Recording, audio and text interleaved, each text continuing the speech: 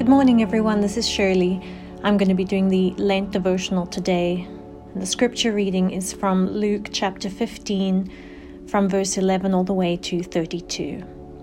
And Jesus said, "There was a man who had 2 sons, and the younger of them said to his father, 'Father, give me the share of property that is coming to me.'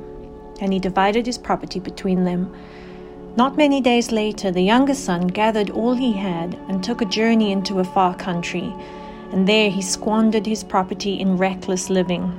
And when he had spent everything, a severe famine arose in that country, and he began to be in need. So he went and hired himself out to one of the citizens of that country, who sent him into his fields to feed pigs. And he was longing to be fed with the pods that the pigs ate, and no one gave him anything. But when he came to himself, he said, 'How many of my father's hired servants have more than enough bread, but I perish here with hunger? I will arise and go to my father, and I will say to him, Father, I have sinned against heaven and before you. I am no longer worthy to be called your son. Treat me as one of your hired servants.' And he arose and came to his father. But while he was still a long way off, his father saw him and felt compassion, and ran and embraced him and kissed him. And the son said to him, 'Father, I have sinned against heaven and before you. I am no longer worthy to be called your son.'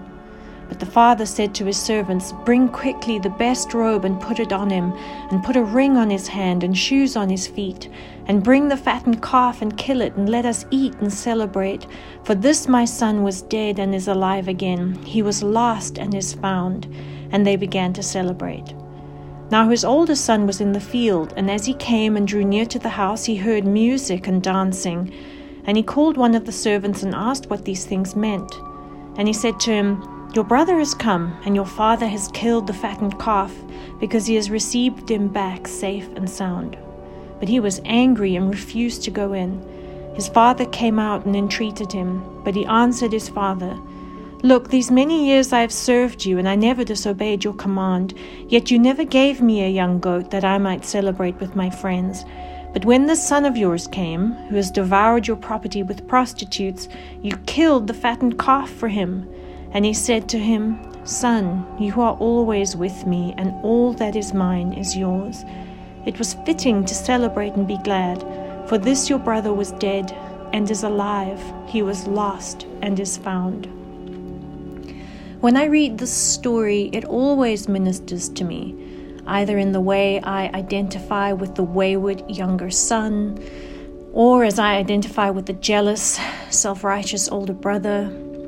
Today, what stands out to me most poignantly is that often the things we take for granted, we are only grateful for once we lose them.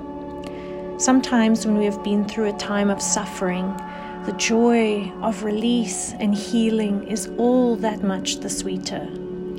Simon was away in London for 10 days, and when he got home last night, the reunion of all of us as a family was so joyful and so sweet. If you are suffering today, know that when God finally releases you and provides your healing, your joy and gratitude will be so great. I'm sure the younger son had a completely different appreciation for what he had after his experience. Jesus, help us to be so grateful for what we already have, that we can have a good attitude and grateful heart, not just after things have been taken away from us. Help us also in our suffering to look ahead to the reward, knowing that our joy will be richer and sweeter than we could ever have imagined. Thank you for your great love for us, which you demonstrated in the life and death and resurrection of Jesus. Amen.